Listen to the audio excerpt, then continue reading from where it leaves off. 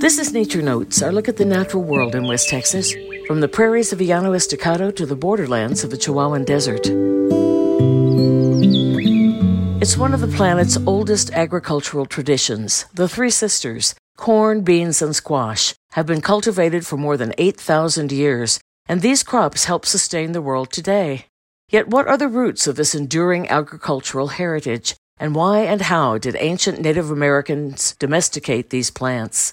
Biologists Patricia Colunga, Daniel Zizumbo, and Alondra Flores have probed these questions, and their findings are featured in Mesoamerican Diet Origins. A screening of the film is a kickoff event for Agave Festival Marfa, Thursday, June 1st at 2 p.m. in the Crowley Theater.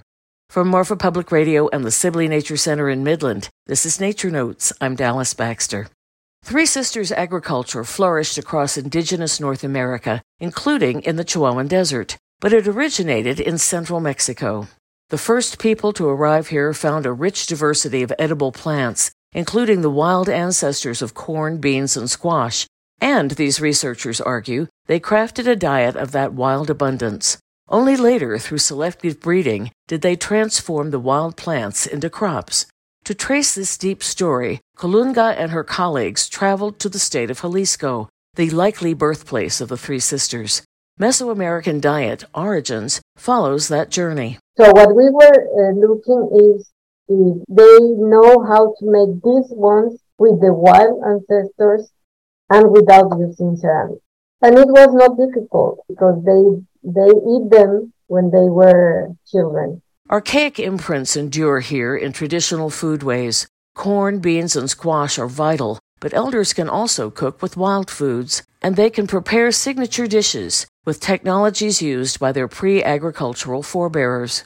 There's pinole, a flour made with toasted wild corn seeds, sweetened with wild anise plants.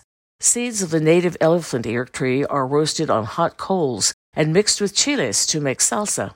Rock hollows are used for fermentation, including for the fruit beverages called tepaches. Such fermented drinks were central in the traditional diet. As Colunga's son, Jeronimo Zizumba, points out, there is growing recognition today of the probiotic qualities of such drinks. What we're talking about is a great example of how we have lost certain things, but then they have come back through other cultures. For example, kombucha. These fermented beverages with local plants are a great way to acquire a microbiome and keep it healthy. Native peoples began slow roasting agaves in the Ice Age, and in Jalisco, the researchers found that agave is key. It's used as a sweetener. Dried agave is eaten with atole, a hot corn flour beverage, and agave is mixed with wild beans and tamales. Indeed, tamales are a mainstay. While tortillas require a ceramic or metal comal, tamales can be cooked in earth ovens. It's a food that likely dates to the foraging past. Tamales is one of the oldest dishes in the Mesoamerican diet, older than tortillas. Tamales has a great diversity because you can mix it with anything you want. It's compelling to consider that the roots of these dishes may lie in the hunter-gatherer past, but the implications for contemporary people are profound. The microbiomes of those of indigenous and mestizo descent are finely adapted to this 10,000-year-old cuisine. With the displacement of that diet by processed foods, diabetes and obesity have skyrocketed in Mexico and the borderlands. Colunga advocates an aggressive campaign to return to these ancient foodways.